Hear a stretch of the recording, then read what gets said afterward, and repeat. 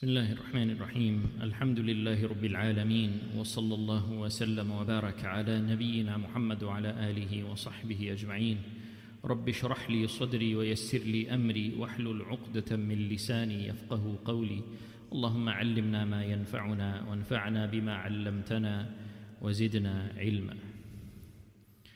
In our last session we spoke about the final Hajj that Umar ibn Al-Khattab radiallahu anhu made. This Hajj that Umar radiallahu anhu made was in the 23rd year of the Hijrah. And by this time Umar radiallahu anhu had been Amirul Mu'mineen, he had been the ruler of the Muslim world for a period of 10 years. 10 years of ruling the Ummah, conquering many lands, going through many difficulties. It was a big test for Umar ibn Al-Khattab radiallahu anhu, a great responsibility and a great burden upon him. But for those 10 years, he was sincere with Allah subhanahu wa ta'ala and he was sincere with the people. But those 10 years took a great toll on him. And by this time, he had grown weak and he became somewhat advanced in age as well. He was 63 years old by this time. And 63 years, this was the same age that the Prophet Muhammad sallallahu alaihi wasallam was when he passed away. And it is also the same age that Abu Bakr as-Siddiq radiallahu anhu was when he passed away. They were both 63 years old. And now Umar radiallahu anhu, he's also 63 years old. So he made Hajj, and after completing Hajj, he made dua to Allah subhanahu wa ta'ala. Allahumma rzuqni ash-shahadata fi sabilik وَجَعَلْ مَوْتِي فِي بَلَدِ رَسُولِكَ. He said, Ya Allah, bless me with martyrdom in your way. Let me die as a shaheed and allow my death to be in the city of your messenger sallallahu alayhi wasallam. So he made this dua and he came back to Medina. This is the month of Dhul Hijjah, the 23rd year of the Hijrah. He comes back to Medina. Now, one of the rules of Umar ibn Al-Khattab radiallahu anhu was that in the city of Medina, no one who is non-Muslim, who has reached the age of adulthood, can stay in the city. And by this time, the Islamic world, the Muslim world had expanded so much. There were so many people who had become slaves during these wars. The Muslims conquered so many lands, Persian lands, and they had many Persian slaves that they had taken as a result of those wars. And the Muslims would bring those slaves back to Medina. So there were a number of Persian slaves in Medina. But the rule of Umar radiallahu anhu was, once they reach the age of adolescence, they cannot stay in Medina anymore. And one of his reasonings behind this was that he knew that the Persians, they had a lot of hatred towards the Muslims because the Muslims destroyed their kingdom. So they had that grudge in their heart against the Muslims. So Umar radiallahu anhu, out of his far-sightedness, he felt that if he allowed Persians who had not accepted Islam, even though they were slaves, if he allowed them to stay in the capital of the Muslim world, that perhaps they can make some plots and plans to harm the Muslims and to harm the Muslim state. So it was one of the rules of Umar radiallahu anhu that anyone, once they reach the age of adolescence, once they become adults, if they're not Muslims, if they accept Islam, alhamdulillah, sure, they can stay in Medina. But if they don't accept Islam, they cannot stay in Medina.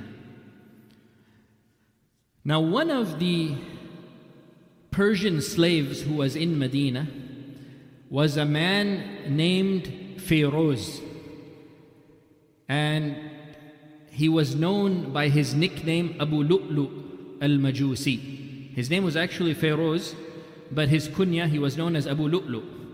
Abu Lu'lu was a Persian slave who belonged to one of the companions of the Prophet sallallahu alaihi wasallam, Al-Mughira ibn Shu'bah radiyallahu anhu. And Feroz was very talented. He was a very talented craftsman. He was a very good carpenter. He was a very good ironsmith. He could build things.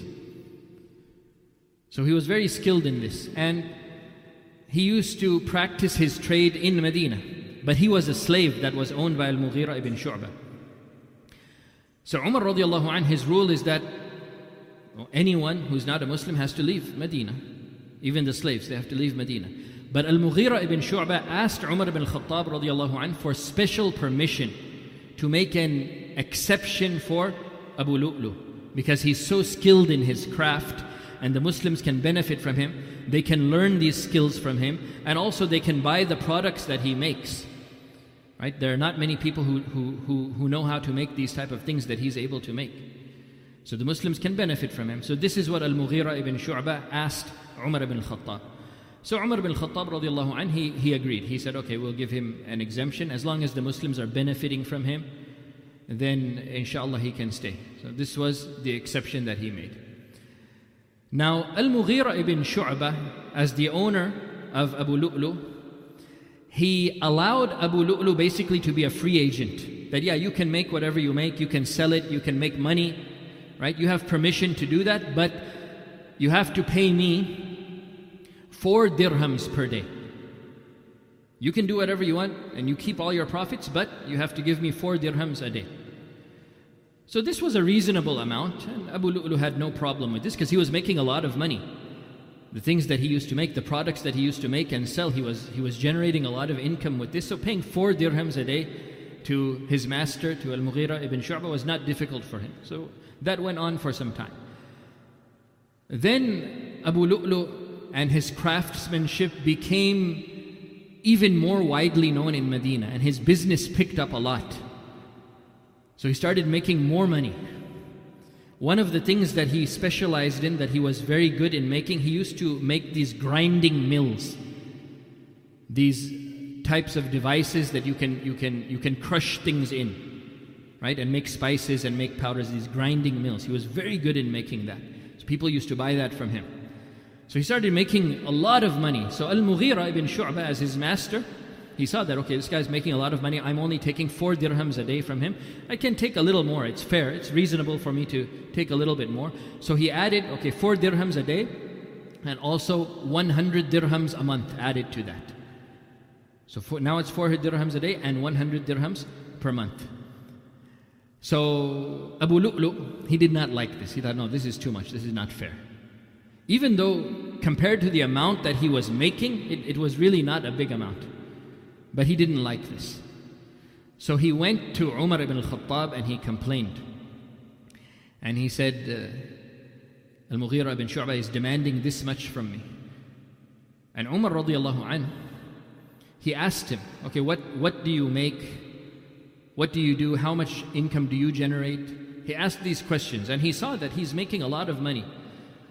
And he felt that the amount that Al-Mughira as his master was asking from him, in return for giving him permission to do this. Remember, Abu Lu'lu is a slave. He can't even do any of this stuff without the permission of Al-Mughira. So the fact that he's able to do this and make this money, this is because Al-Mughira, his master, is allowing him to do it. So Al-Mughira is actually giving him a favor. But Abu Lu'lu didn't see it in this way. So he complained to Umar. After Umar investigated the situation and saw how much he was actually making, he said, no, it's a fair amount actually. It's not unreasonable. It's not unreasonable what Al-Mughira is asking from you. This is fair compared to the amount that you are making. So this is what Umar radiallahu anh said to Abu Lu'lu. But at the same time, Umar radiallahu anh, he wanted to actually talk to Al-Mughira as well. He had planned to talk to Al-Mughira as well, to see if maybe he could make the amount that he takes from him a little bit less. Right? But Fairuz, Abu Lu'lu, didn't like this. He felt that he was being oppressed by Al-Mughira. Now he felt that Umar radiallahu anh, by taking the side of Al-Mughira, was oppressing him as well. Even though there was no oppression at all in this. Actually, they were giving him a favor. Umar gave him a favor, allowing him to stay in Medina. And Al-Mughira gave him a favor by allowing him to openly do his business in Medina. So they were both actually being very kind to him, but he considered himself as oppressed. So Abu Lu'lu, after this meeting with Umar ibn Al-Khattab, he was very upset, very angry, and he said, the whole world has tasted the justice of Umar ibn Al-Khattab except me. I'm the only one that he is not just to. I'm the only one that he is oppressing. So he was very angry, and out of his anger, he decided that he would kill Umar ibn Al-Khattab. So he actually made a dagger. Remember, he's a very skilled craftsman. He knows how to make weapons as well.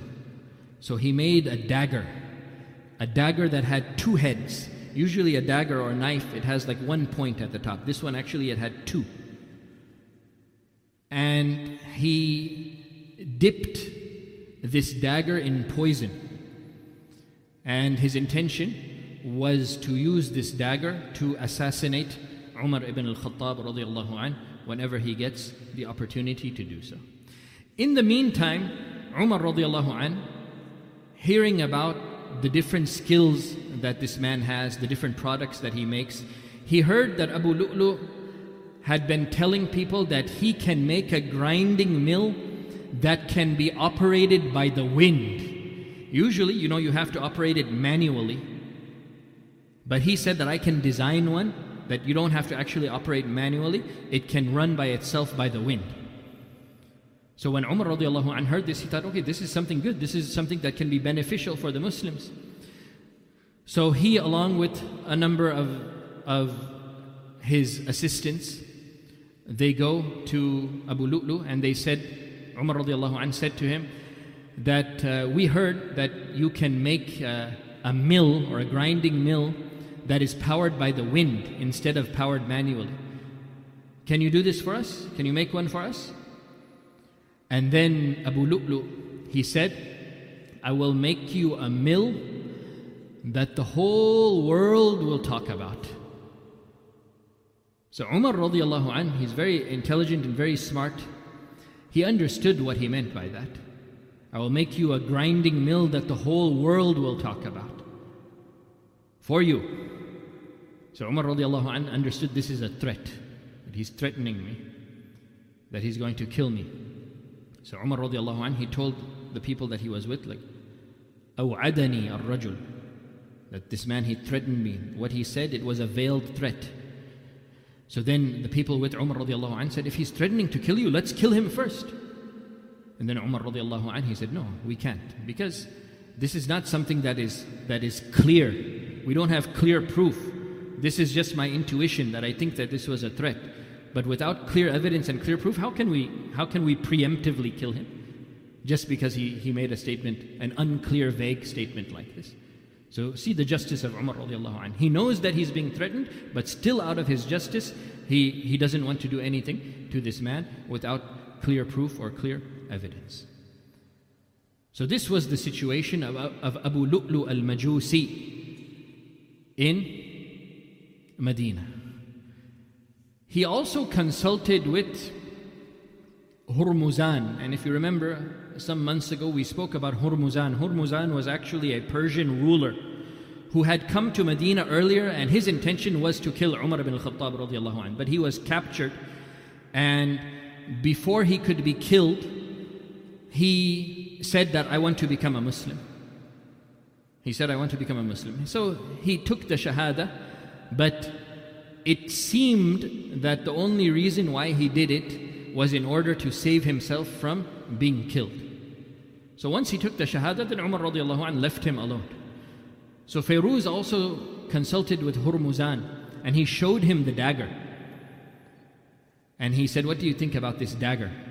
And Hurmuzan said, I don't think that this dagger would touch anyone except that it will kill that person. Anyone who you stab with this dagger will be killed with it. Right? So Hurmuzan, it seems that he was in on the plot as well.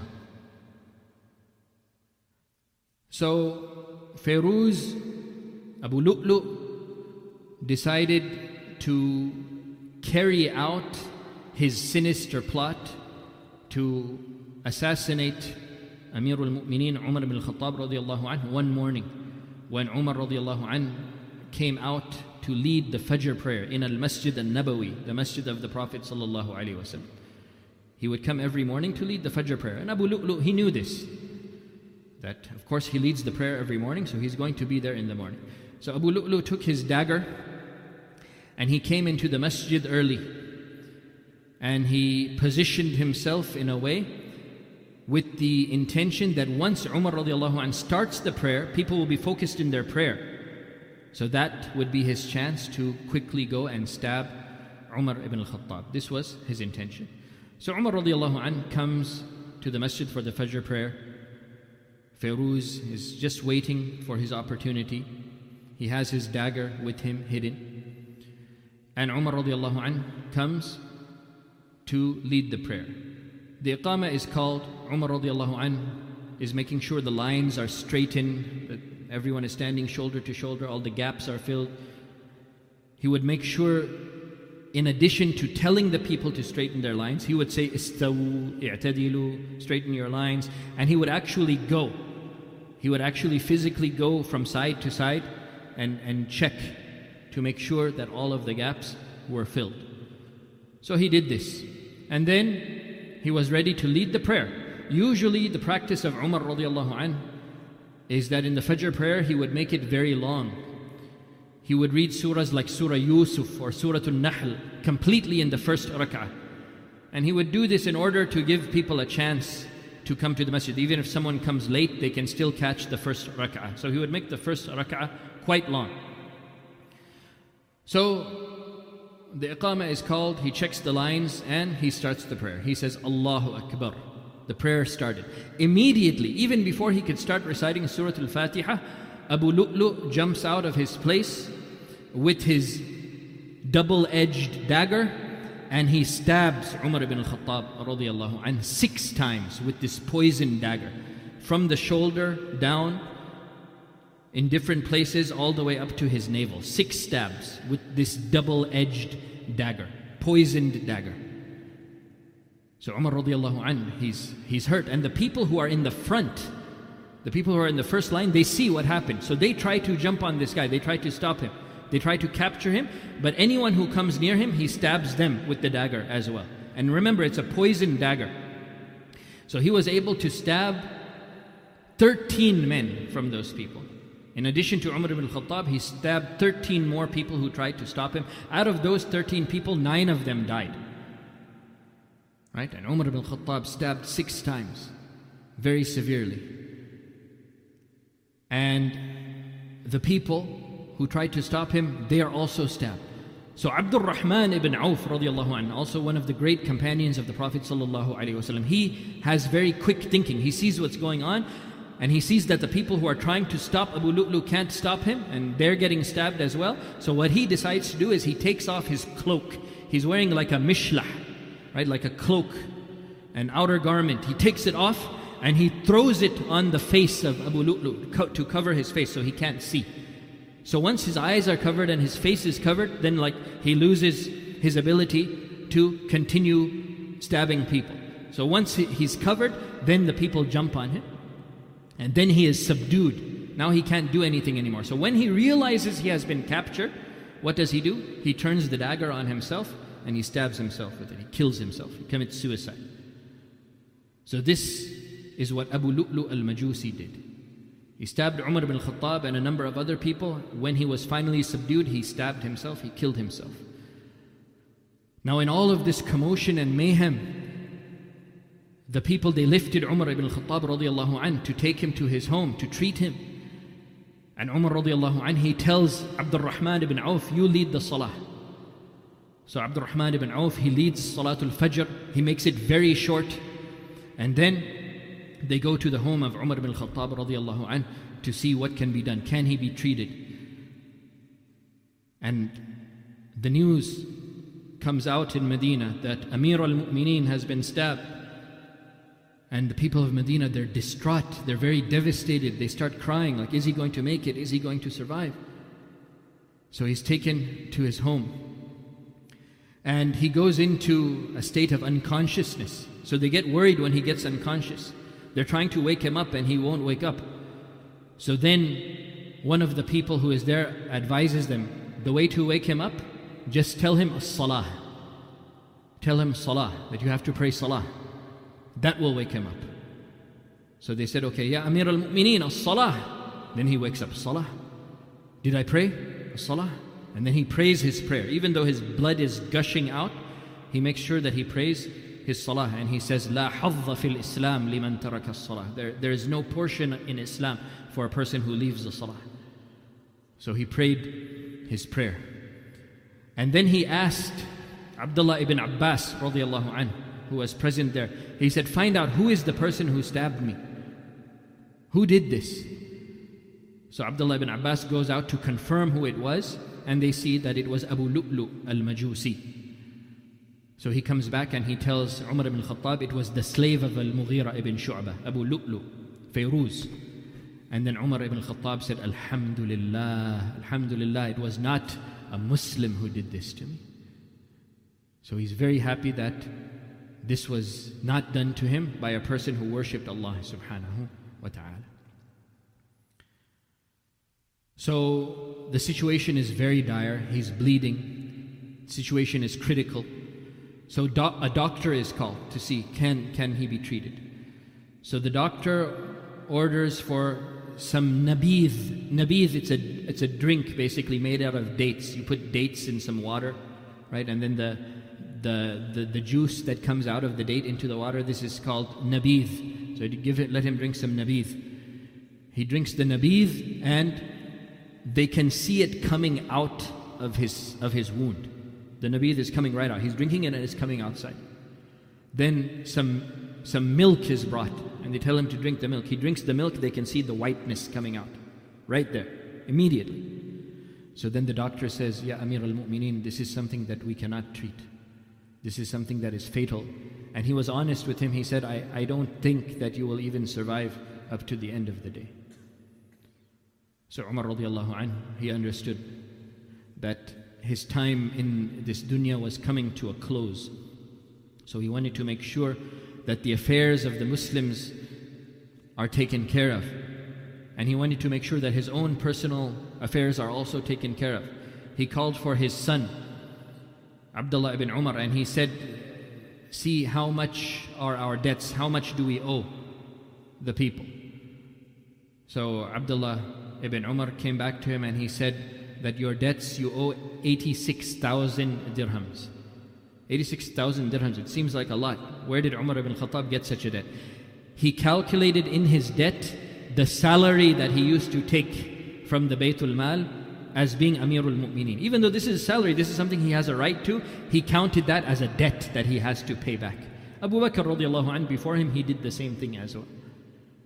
And he considered his salary actually as a loan from the Baytul Mal that he has to pay back.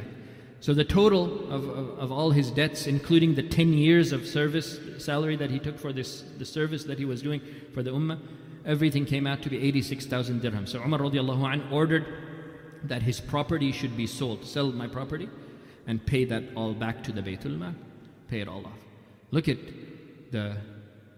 the sincerity of Umar ibn Al-Khattab radiallahu anhu, and the carefulness of Umar ibn Al-Khattab radiallahu anhu. So he took care of that.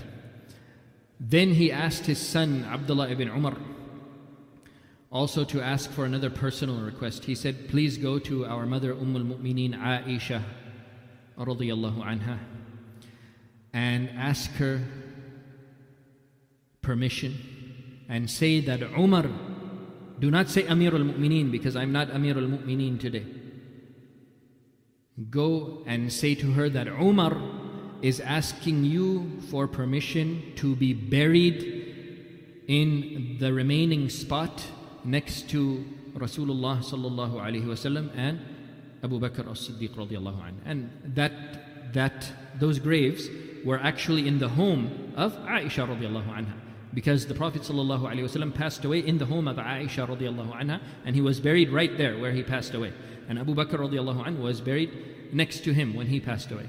So there was another space there, and Umar radiallahu anh asked to take permission to be buried there. He asked his son to take permission from Aisha radiallahu anha to be buried in that spot. So Abdullah ibn Umar, he goes and he approaches our mother al-Mu'mineen Aisha radiallahu anha. She's also crying because of the situation.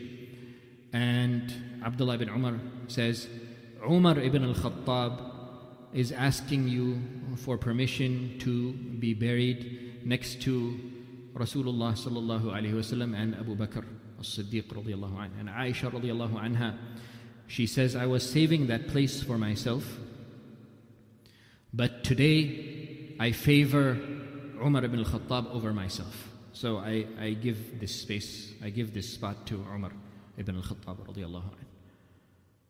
So Abdullah ibn Umar, he comes back and he tells his father, he says, she has given permission. She has said that you can be buried in that spot. So Umar radiallahu anhu is very happy with this, that he's going to be buried next to his two closest friends in this dunya, the Messenger of Allah sallallahu alaihi wasallam and Abu Bakr as-Siddiq radiallahu anhu. These three, the Prophet sallallahu alaihi wasallam, Abu Bakr as-Siddiq radiallahu anhu, and Umar ibn Al-Khattab radiallahu anhu, they were so close while they were alive in this world, and they are so close even after they have passed away. May Allah subhanahu wa ta'ala have mercy upon all of them. So Umar radiallahu anhu was given this news by his son Abdullah, and he was very happy and he was very pleased with this. And he said to Abdullah ibn Umar that after I die and you take me to the spot to be buried, ask her permission again to make sure. At the time of the burial, ask her again, can I be buried there? So they promised him that they would do that after he passes away. Also, he needed to make sure before he leaves this dunya, to make sure that the Muslims have a ruler. They cannot be left without a ruler. So he formed a committee of 6 of the closest companions of the Prophet sallallahu alaihi wasallam, and he told them, you discuss amongst yourselves and you choose one from amongst yourselves to become the new Khalifa. Who were these 6 men? These 6 men were Az-Zubair ibn Al-Awwam radiyallahu anhu, Talha ibn Ubaidillah radiyallahu anhu, Sa'ad ibn Abi Waqqas radiyallahu anhu, Abdul Rahman ibn Auf radiyallahu anhu, Uthman ibn Affan radiyallahu anhu, and Ali ibn Abi Talib radiyallahu anhu. These 6 men, all of them are from those who were given glad tidings by the Prophet sallallahu alaihi wasallam that they are from the people of Jannah. So Umar radiallahu anhu, he gathered these 6 people and he said, you discuss amongst yourselves and you choose one from amongst yourselves to be the ruler, and everyone should accept that one. Everyone should give allegiance to the one who is selected. So he left this affair in the hands of this 6-man committee. And Umar radiallahu anhu, he asked his son to place his head on the dirt. Take the pillow off from my head. Let me just keep my head on the dirt. He wanted to be humble before he leaves this dunya.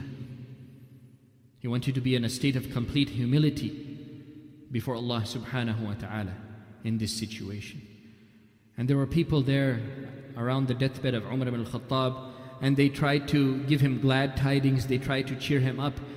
They said, Abshir ya Amir al-Mu'mineen, have glad tidings ya Amir al-Mu'mineen. You were a close companion of the Messenger of Allah sallallahu alaihi wasallam, and when he passed away he was pleased with you, and you were a close companion of Abu Bakr as-Siddiq radiyallahu anhu, and when he passed away he was also pleased with you, and you have ruled the Muslims for so many years, and you have ruled them with justice and fairness, so inshallah this is something that is good for you. So Umar radiyallahu anhu, he said, as for my companionship of the Prophet sallallahu alaihi wasallam, this is a gift that Allah subhanahu wa ta'ala gave to me. As for my closeness with Abu Bakr as-Siddiq radiyallahu anhu, this is also a great gift that Allah subhanahu wa ta'ala gave me. As for my leadership of the Muslims for these past 10 years, I will be happy if my good during this time is equal to my bad. I will just be happy if I break even. If I come out of it even without any reward, without any ajr, as long as I don't get any punishment for the mistakes that I may have made. If I just break even, I'll be happy. Look at the burden that he felt with this responsibility. Right? This is how he felt during this period of rule, 10 years. Such a heavy responsibility and such a heavy burden. And at the end of it, he says, I'll be happy if I just break even and get out of it. Subhanallah. So Umar radiallahu anhu, he rested with his head on the dirt, and he breathed his last breaths, and he passed away. May Allah subhanahu wa ta'ala have mercy upon him, and may Allah subhanahu wa ta'ala reward him for all that he did for this ummah. Now, the issue is that someone has to be there to be the new Khalifa, be the new leader of the Muslims. So this 6-man committee, they get to work to choose one from amongst them. So Abdul Rahman ibn Auf radiallahu anhu, he says that we should make this committee smaller. From 6 people, if 3 people step down, then it'll be easier to choose between the remaining 3. So if there are 3 people who are willing and ready, they don't have to, but if they're willing and ready to step down and give their right to the remaining ones, then we can make a decision. So Sa'ad ibn Abi Waqqas and Talha ibn Ubaidillah and Az-Zubayr ibn Al-Awam, they said, okay, we step down. And Abdul Rahman ibn Auf himself, he said, okay, I also step down and I will choose between Uthman ibn Affan and Ali ibn Abi Talib radiyallahu anhu. So the final 2 were Uthman and Ali radiyallahu anhu. So Abdul Rahman ibn Auf, he says to both of them, to Uthman and to Ali, he says that whoever I choose, if I choose Uthman, Ya Ali, will you accept that and will you give allegiance to Uthman? And Ya Uthman, if I choose Ali, will you accept Ali and give allegiance to Ali? There should not be any type of infighting. Whoever is chosen should be unanimously accepted. So both of them agreed. Uthman radiallahu anhu agreed that yes, whatever decision you make, I accept it. And Ali radiallahu anhu also agreed that whatever decision you make, I will accept it. So Abdul Rahman ibn Auf, he took the hand of Uthman ibn Affan and he said, I give you my bay'ah, I give you my allegiance. And then Ali ibn Abi Talib and the rest of that committee, they did that pledge of allegiance as well. They all gave their allegiance to Uthman ibn Affan radiyallahu anhu, and he became the 3rd Khalifa of the Muslims radiyallahu anhu wa ardah. Now the first major matter that Uthman ibn Affan radiyallahu anhu, as the new Amirul Mu'mineen, the first thing that he had to take care of was a situation that arose shortly after the stabbing of Umar ibn Al-Khattab radiyallahu anhu. One of the sons of Abu Bakr as-Siddiq, Abdul Rahman ibn Abi Bakr radiyallahu anhu, he mentioned that he saw Fairuz before the stabbing of Umar. When they were after the stabbing of Umar, they were investigating it. Like, did he work alone? Did he have anyone who partnered with him? Right? So during these discussions, Abdul Rahman ibn Abi Bakr, he said, before the stabbing, I saw Fairuz along with Hurmuzan, and also along with a Christian named Jufaina, the 3 of them. They were talking. Fairuz, that's Abu Lu'lu, and Hurmuzan and Jufaina, all 3 of them were talking. They were talking some secret talk, and I happened to walk in, and when they saw me walk in, they suddenly got startled, and something dropped. A dagger dropped, and I looked at that dagger. I saw that dagger, and I saw it's a very strange dagger, type of dagger that I've never seen before, that has 2 points, 2 edges. So then they said, okay, let's look at the dagger that was used to stab Umar ibn Al-Khattab. Look at it and see, is it the same dagger that you saw on that day, that those 3 people were speaking and having a discussion? So the dagger was brought in front of Abdul Rahman ibn Abi Bakr, and he said, yeah, that's the same dagger, that's it. So during this talk, during this investigation, one of the sons of Umar ibn Al-Khattab radiyallahu anhu, he heard this. He heard that, oh, so Abu Lu'lu, he had met with Hurmuzan and Jufaina. So he assumed that, okay, that means all 3 of them must have been involved. Right? Even though this is not a clear proof that they were involved. Ubaidullah, being very upset at what happened to his father, he heard this and he decided he needs to get revenge for his father. So he takes out his sword and he goes searching for them. He finds Hurmuzan and he slaughters Hurmuzan. He kills him. He finds Jufayna, he kills Jufayna. He finds the daughter of Abu Lu'lu al-Majusi. Abu Lu'lu al-Majusi, he committed suicide, he's dead. But he goes to the daughter of Abu Lu'lu al-Majusi and he kills her too.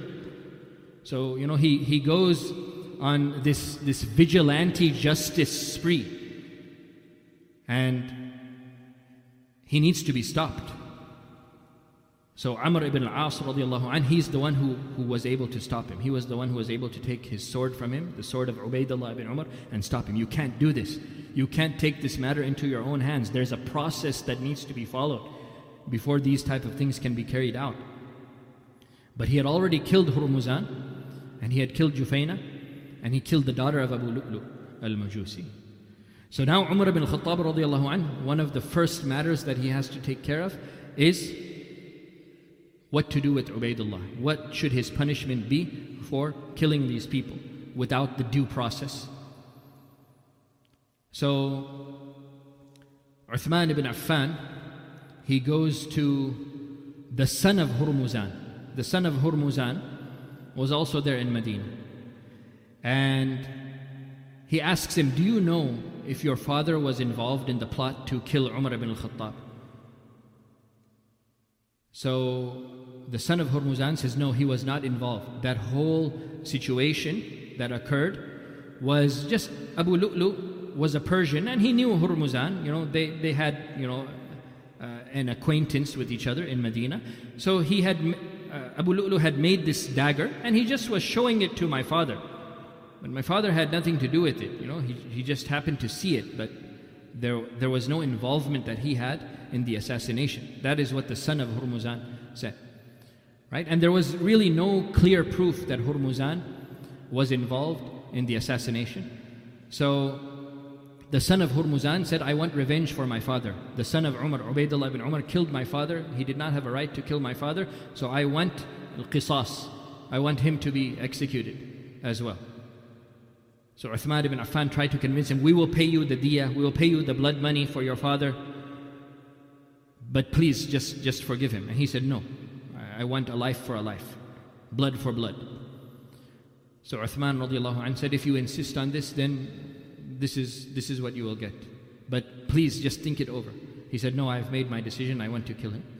So Ubaydullah ibn Umar, the son of Umar ibn Al-Khattab, he is brought out, in shackles, tied up. He is brought out to the son of Hurmuzan.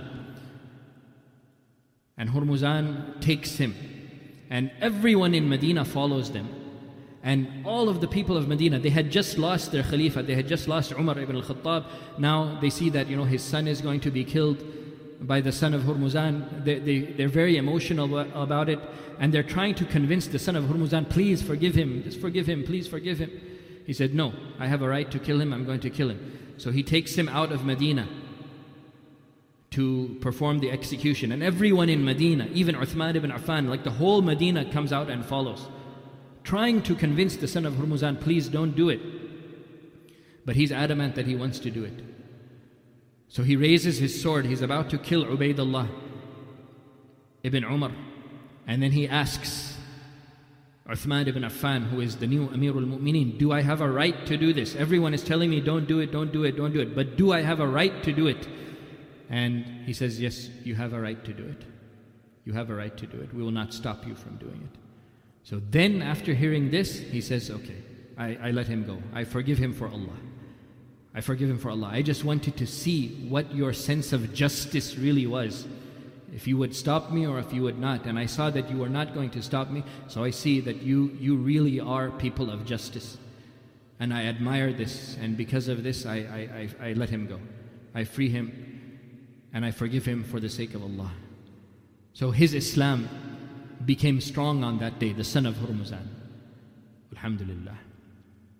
So this was the first major matter that Uthman ibn Affan radiallahu anh had to deal with as Amirul Mu'mineen. So it was a very sad period.